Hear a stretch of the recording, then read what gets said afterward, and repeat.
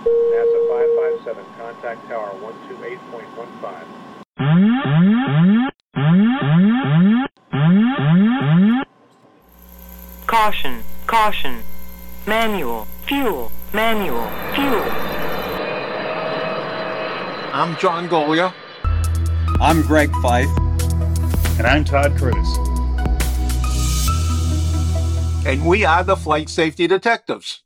Between us, we have over a century of aviation accident investigation and safety experience to draw on as we discuss issues that affect all of us. So we are qualified to share our perspectives on accidents and incidents and what can be learned from them for the future.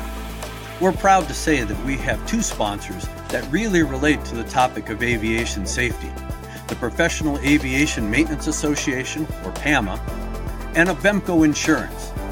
Later on in the show, we'll tell you how you can get a 5% discount on your insurance just for listening to the show. We don't just dissect the official reports. In every episode, we identify safety issues and take the mystery out of accident investigations. So maybe pilots and their planes can have safer flights ahead. Well, hello, gentlemen. It is another episode of Flight Safety Detectives. Good to be with you. We've had some good shows in the past, really dissecting some of the smaller aircraft. We're going to go back and jump back into history with Northwest 255, an MD-82 that crashed coming out of Detroit.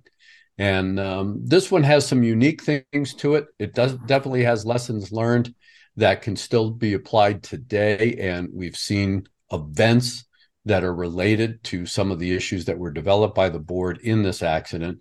But the key thing here is typically when you have catastrophic accidents like this, all the occupants perish, whether it's flight crew or passengers. In this one, there was a fortunate young girl, 4 years old, who survived this accident because she was sitting in the back of the airplane, and apparently because she was between her parents and the way her parents had sheltered her, she was able to survive this catastrophic accident, which we'll get into in a little bit. But some of the key points that we're going to touch on, of course, are flight crew actions, operational discipline.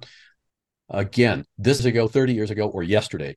Operational discipline by either a pilot flying single pilot operation or by a crew continue to be an issue. And in this day and age of automation, we keep seeing complacency. We keep seeing distraction and missing the little things. It's not big things that are taking these airplanes out of the sky. It is a combination of little things that accumulate so that, unfortunately, either bad decisions are made or bad operational inputs into the aircraft flight control systems or whatever are what takes these airplanes out of the sky. And Todd, I know that you've dissected a lot of this. And if we really look at, the initiation of the sequence of events, if you will, it really starts at the gate. And in this case, this was an aircraft that was flown by a fairly senior pilot who'd been with that airline for about 30 years, was actually a check airman for other aircraft in the airline. And this was an August 1987 event, which I would say is before the birth date of many members of our audience. But like you said, there are things here that are timeless. The kind of oversights that happen were things that are still an issue today. This was an aircraft that had been scheduled to fly from Detroit to, I believe, Phoenix, and they had some last-minute changes going on. They had to change runways, and other issues were going on, maybe some confusions about how to taxi to where they had to go. And in the confusion, the taxi checklist was not executed. Now, keep in mind, this was a senior captain on board who, in the reputation that he had, some of the people interviewed said, hey, this was a very by-the-book person, someone who was always a stickler for procedures. Yet in this case, a very basic procedure, going through a checklist, a taxi checklist, was missed. And because of that, the leading edge slats and the flaps were not set at all on this aircraft. That is definitely a big issue because, of course, we don't need to get into the aerodynamics other than the fact that flaps and slats for slow speed operation, i.e. takeoff phase of flight, they are a critical flight control system. Now, the question is, and the board really didn't dissect this from a human factor standpoint, But how is it that the crew missed this? I know that they didn't perform the checklist. Okay, so now they've got this checklist item they did not perform. It's obvious that they were given a configuration or a runway change during the course of taxiing. They were anticipating taking off on one of the longer runways. The wind shifted. The air traffic control tower manager decided to switch runways. So now they've given these guys a clearance to taxi to a center runway, 3C or 3 center, for takeoff. That happens to be a short runway. So now while these guys are reprogramming the flight management system and doing their calculations to make sure they can take off on that runway, they're still taxiing the airplane. They miss the taxiway that was to take them to that particular runway. They have to call ATC, ask for guidance to get back to where they were supposed to go. So there's a lot of little things going on in that cockpit at the time. But John, one of the things that the board pointed out after the fact, but was critical and could have taken place either before they left the gate or during this taxi, was the fact that it was common, apparently, practice to pull a circuit breaker, specific circuit breaker identified as P40, which on the CAWS system or the Central Advisory Warning System panel, it disabled a voice that, when the airplane wasn't properly configured, would warn the crew orally with a female voice identifying slats, slats, slats. And so a lot of pilots would pull that circuit breaker. Again, pulling the circuit breaker, it's a safety critical system. Why would they do that? As you were talking, and as I looked at this documentation before we came on the show, going back in my head, I can remember in the 60s, 70s, 80s, that it wasn't uncommon for flight crew to pull circuit breakers the speed warning. I mean, on the BAC 111, they used to pull the speed warning all the time because that little rocket ship wanted to overspeed, and they flew it over. They would fly it right up to where the airplane started to shake and then slow it down a little bit. I mean, right on the buffering edge. That airplane could have gone supersonic very easily. Big engines, not good power on the engines. They're not big, but a small light airplane went like crazy, and that was a routine one. We used to, when we would do the walkarounds at night, go in there. We would often find the VMO switch pulled, circuit breaker pulled. So in those days, pilots felt entitled, I guess. It is a guess on my part that they could pull circuit breakers. And then we saw some of those old gray hairs on ValueJet before the big accident with ValueJet. They would pull the ground fault circuit breakers in flight and get screwed up. We had a heavy landing in Tennessee someplace, I've forgotten now where.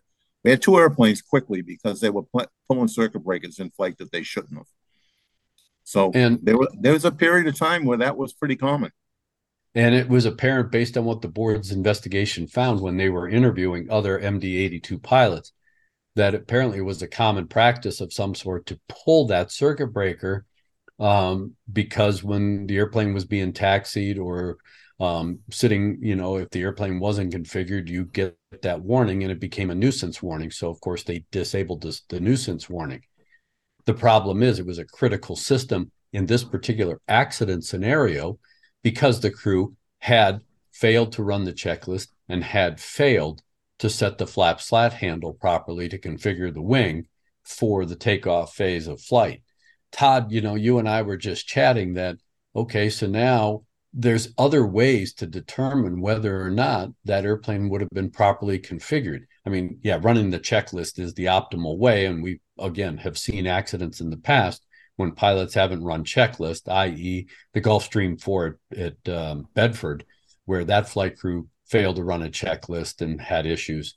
But in this case, they failed to run a checklist. But what about just a visual check? I know when you fly, I'm sure when John flies, and of course when I fly, I mean, when I'm ready to push the power up as the pilot, I scan the entire instrument panel. I make sure everything, I look at the flap handle, I look at the gear, make sure everything is as it should be from a visual or mental model standpoint. And in this case, that might have been the case. If they looked, they would saw something out of place. But there was also something else going on during the takeoff itself, as you were pointing out before the show, that they had issues with getting the autothrottle set on the aircraft. So even if they were scanning in a normal way, they already had another abnormal thing going on in the cockpit that could have distracted them. And I with remember that, right too that there was a lot of delays this day with because of traffic, and I thought there might have been fog. And I'm going by memory now. I remember this accident, There was and weather in the area, but I think that there were extensive delays because of the weather in the area, and you it know, might even have been some local weather right on the airport. and takeoff was during a civil twilight after sunset and before complete darkness. yeah. So now you have a different light environment in the cockpit, which again, unless you kind of really focus on what it is you're looking at, you may not immediately pick it up in your field of vision. So there are a lot of human factor elements associated with this accident that the board really didn't develop. They got to the big stuff, of course, based on the cockpit voice recorder and the flight data recorder. But it was obvious that as this crew had pushed the power up, were taking off, and they did have a clamping problem with the auto throttles. Right at rotation, they immediately got stick shaker, and now you're in a conundrum because you've rotated, you've attained a high pitch attitude for initial climb. You got stick shaker going off, you're low to the ground, you can't push the nose over because you know you're going right back into the ground. I didn't see much about whether or not they firewalled the power. Nor did I, but they did say extensively in the report that theoretically, if they had not gotten to the point where they were actually on the verge of stall, they could have had enough altitude to miss the light pole that they hit off the end of the runway. Theoretically, that might be true, but as you were saying, there's a lot going on, and there's suddenly a situation that's dire. And they even said in the report, hey, the pilot might not have been inclined to put it back or push the nose down because they were so low to begin with. And before we go on to the other performance issues of these pilots, one thing that struck me looking at this was a 1987 event. And I came into the industry working for Boeing in the very early 1990s. And I know that there was an industry push at that time to both recognize the fact that crew behavior was an issue that led to accidents. And there was a push across the industry to have crew resource management as a standard sort of philosophy of how do you train crews to work with one another, to have specific roles going back and forth during the course of their flight day, and to have it so that no matter how low on the seniority or experience pole you are, that you are empowered to speak up if you see something going wrong. I didn't see a whole lot of human factors, human performance analysis of this particular crew. But given what you know about how the industry has progressed in the last 37 years, what struck you as far as, crew resource management issues or behaviors that are normal today that were not evident in this report? Well, I remember the 1978, 79 United Airlines crash that started the focus on crew resource management. But it never really got traction until 85, 86, maybe even 87. In 88, CRM was just coming onto its own because I was the mechanic rep on a number of committees, and I had to sit and listen to CRM issues. And I kept saying to myself how much we could profit in maintenance by having a similar program. And it took me 3 years before I got any traction from the industry to start the human factors programs in maintenance that I did. So it was all in transit, I guess, is what I'm trying to say, during these late 80s and the beginning of the 90s. But for the pilots, the second half of the 80s is when they started to get traction with CRM. And the flight data recorder on this airplane, another issue, because we just talked about the recorders, but this was one of the accidents that was used by the NTSB and others to push for a better recorder. on these airplanes. This was an early DC-9. At best, it had 11 parameters. At best. And when you look at the CVR, it's a very short CVR. There wasn't a lot of effective communication, and it's obvious that one guy wasn't doing the quote flying, and the other guy was running checklist and doing the monitoring. Both pilots were engaged in looking at a similar, if not the same, item, and of course that takes away the big picture focus.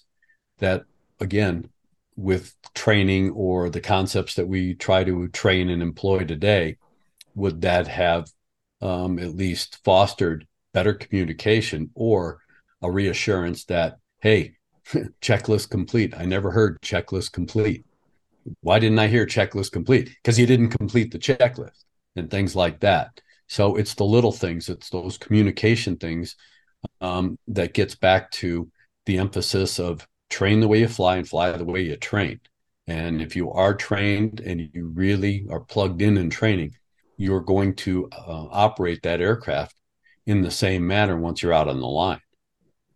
And one of the sensibilities that didn't exist in this report, and we pointed it out earlier before the show, there was discussion about crew performance in a theoretical way. They had some experts come in and talk about it, but there wasn't anything in the report that talked about the specific dynamics of the crew in this event. And certainly because of the way the industry has changed, that would be a normal sort of thing in a major airline accident. That's something about how was a crew performing? How were they resting 72 hours before? What was going on that could have affected their ability to communicate with one another? Yeah, it's not the best report. Yeah, and I was disappointed because a lot of the people that were there that worked on this particular accident, you and I know them very well, John. And yeah, they went to the obvious cause. They did spend an inordinate amount of time discussing the circuit breakers and what other pilots had said about pulling that circuit breaker. That's why they never heard the takeoff configuration warning on the CVR and things like that. That's great, but it's not reflected properly in the probable cause, because they do talk about it. They do talk about the fact that the crew didn't get the takeoff configuration warning, but they make a final statement that says they don't know why electrical power wasn't getting to the central advisory warning system where that takeoff configuration warning resides, why it wasn't getting power. They spent 10 pages talking about circuit breakers. I think it's a reasonable conclusion that it was most likely the circuit breaker and not sort of some sort of power anomaly, shorted wire, broken wire, faulty system. It was a practice. And, I didn't see any recommendations, and correct me if I'm wrong, Todd, but did you see any recommendations in the back about that circuit breaker and what flight crews were doing? I did not. And I'm taking a quick look at it. I did not either. Nothing jumps out at me. Yeah. So, okay, if it's a practice, even if you don't name it in the probable cause, but you've been told this is what's going on out there. I mean, the mission of the board is to not only look for the facts, conditions, and circumstances that are directly related and causal to the accident, but we always look at peripheral issues. And I think that's a pretty poignant peripheral issue that should have been addressed in some way, shape, or form. And this particular accident does have bleed over into the business aviation world and into single pilot operations, which there are a lot of now because we have so many high performance single engine turboprops and of course single pilot operated jets. So operational discipline is key, and being methodical is key, and running checklists are key. And so there are a lot of lessons that, even though this was a crew accident and it happened in 1987, these lessons can be brought forward and utilized today in the arena, not only of aviation, but space. Because we saw when Virgin Galactic several years ago, poor crew communication. You had two pilots supposedly that were supposed to act as a crew, but they were doing independent things, and it resulted in disaster. So, I mean, there are a lot of lessons from these accidents that apply today. We haven't really fixed the problem. We've mitigated some of those risks, but have we really fixed the problem? Well, until we fix the human, we're not going to fix the problem. Well, You speaking know, of and humans who need fixing, I was literally flying yesterday and I was flying a Cessna 172 G1000 aircraft. And it has a level of sophistication way higher than what I flew first in the 1970s and 80s.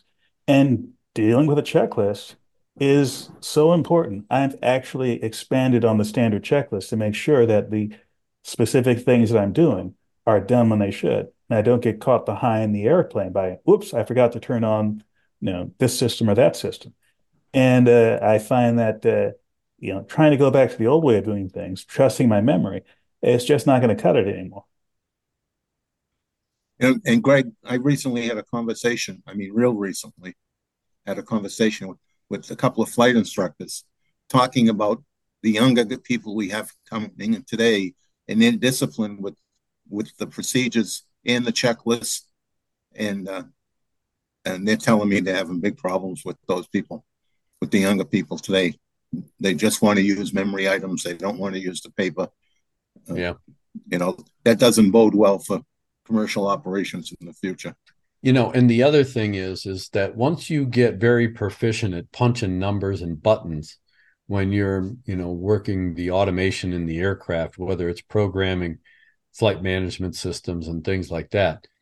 I mean, I see my son and how fast he types on his phone and how fast he scrolls through things and gets through things and, opens and closes program, does all that kind of stuff.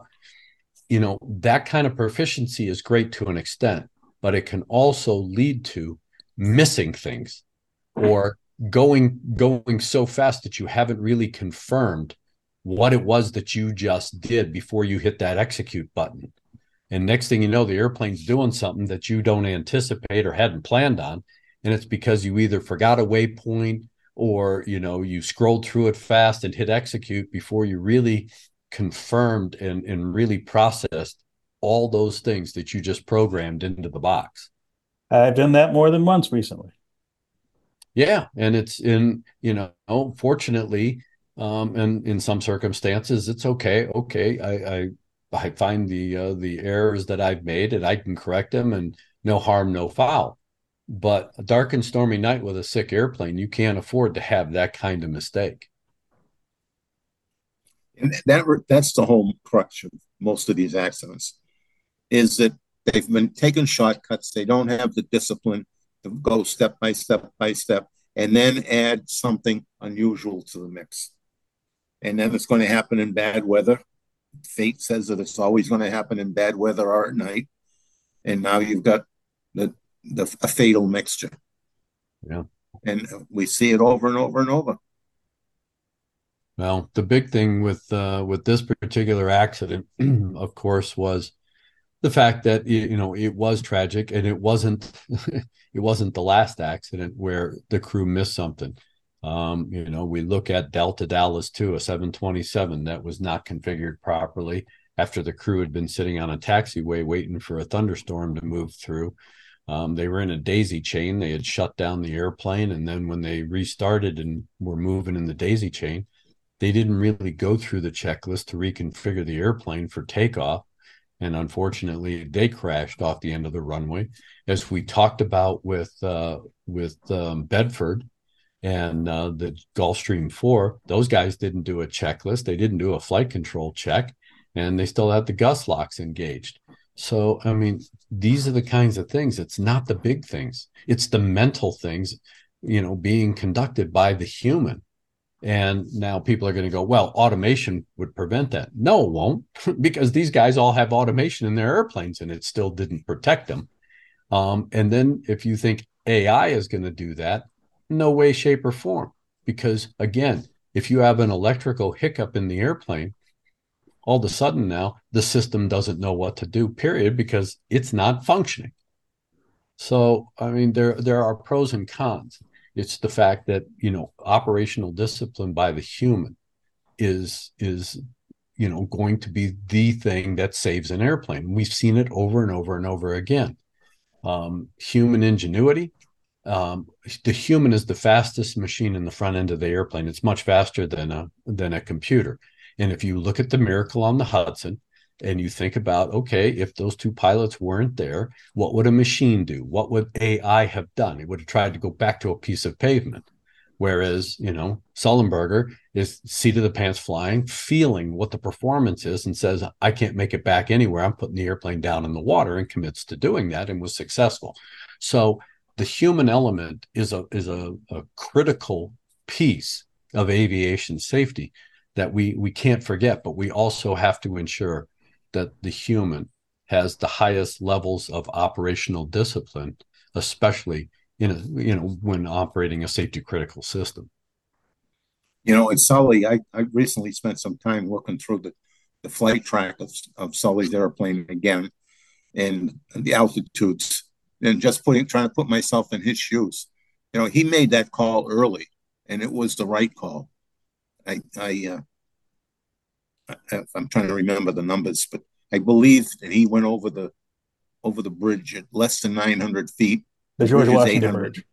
Yeah. George Washington Bridge. The bridge is 857 feet. So he barely cleared the bridge, and then he had time to stabilize his essentially landing on the Hudson. So, he had a lot going for him. He had the time, and he had the mental capability to understand the mess that he was in and focused on dealing with it. And we see that missing in so many accidents. And for those of you who are familiar with New York geography, the George Washington Bridge is above 170th Street, and he landed somewhere around Midtown, like 30th Street. And again, if you know that area, you have Manhattan to the east, which is essentially very heavily built up urban area. You have Fort Lee, New Jersey, and the Palisades to the west, which is either Highlands or other built up urban areas. So he didn't have a whole lot of choice. There's no way he could have made it back either to LaGuardia or over to Teterboro. He had good decision making there, but we see that missing so often. We had US Air Flight 5050 in LaGuardia. These poor guys sat in that airplane for hours waiting to get out of LaGuardia, bad weather, for hours. They left the airplane, went inside the terminal, came back. I forget how long, it's in the report, but came back to their airplane. They never did a check. In their absence, somehow the trim system got moved. We speculated that somebody put their foot up on the pedestal and inadvertently hit it. Whatever the reason, it got moved, but they never redid a checklist and took off with the rudder fully trimmed in the one direction. So they got a surprise as soon as they got enough airspeed for the rudder to become effective. The airplane was uncontrollable. Unfortunately, it was already close to B1 that they couldn't think through it quick enough to abort the takeoff. And we've talked about other accidents and passenger safety on recent shows. In this particular instance, after the airplane, the left wing hit the light pole, of course, the airplane rolled left to an inverted position, struck the ground, hit a bridge embattment, and came apart. But the main fuselage tube was upside down. And while people did survive the initial impact, they died either from injuries or post-crash fire, things like that. And we've tried to stress why it's so important, one, that you got your seatbelt on, but two, that you understand your position in space in that aircraft in relation to emergency exits. And three, if the airplane is inverted, you no longer are able to follow any of the floor lighting that may light up because it's now on the ceiling. Two, you're going to have stuff that, was on the ceiling down on the floor, i.e., the overhead luggage bins that may have opened and there's debris and stuff in the way. So you're going to have to navigate your way through that. And again, it is critical that if there is a post-crash fire, you're not standing up. You're going to be crawling. You're going to be low. And in a dark environment, it's going to be a real challenge. That's why you mentally should just, run through your mind. Nobody wants to think about that when they're sitting on an airplane, that, oh my God, if something happens. You just run a quick checklist in your mind. I got 5 seats ahead of me and 8 seats behind me to the exits, and that kind of thing. It doesn't take a lot of rocket science, but it does at least give you some preparation that if in fact something does happen, you're not fumbling around or trying to figure it out. Plus, the bigger thing is just remember, the seatbelt on the airplane does not operate the same way as the seatbelt in your car. And when you're in a very high stress, high anxiety situation, panic mode, you revert to what you know best. And if you start trying to push the button on an airplane seatbelt, you're going to be stuck in that seat, because that's not the way it works. And we've seen accidents in the past where, and Air Canada comes to mind, the aft lab fire that took place on a DC-9 with the emergency landing. There were a number of people that succumbed to the post-crash fire, never got out of their seat, because as passengers were deplaning, they saw these people in the seats trying to push the button on the seatbelt instead of pull the flap. That's how your brain works, and you have to be prepared. Greg, on the subject of events inside the cabin, I have that on our radar to do a number of accidents involving just that. And I also have on our radar stabilized approach for general aviation airplanes, which is not talked about anywhere, and it's so important.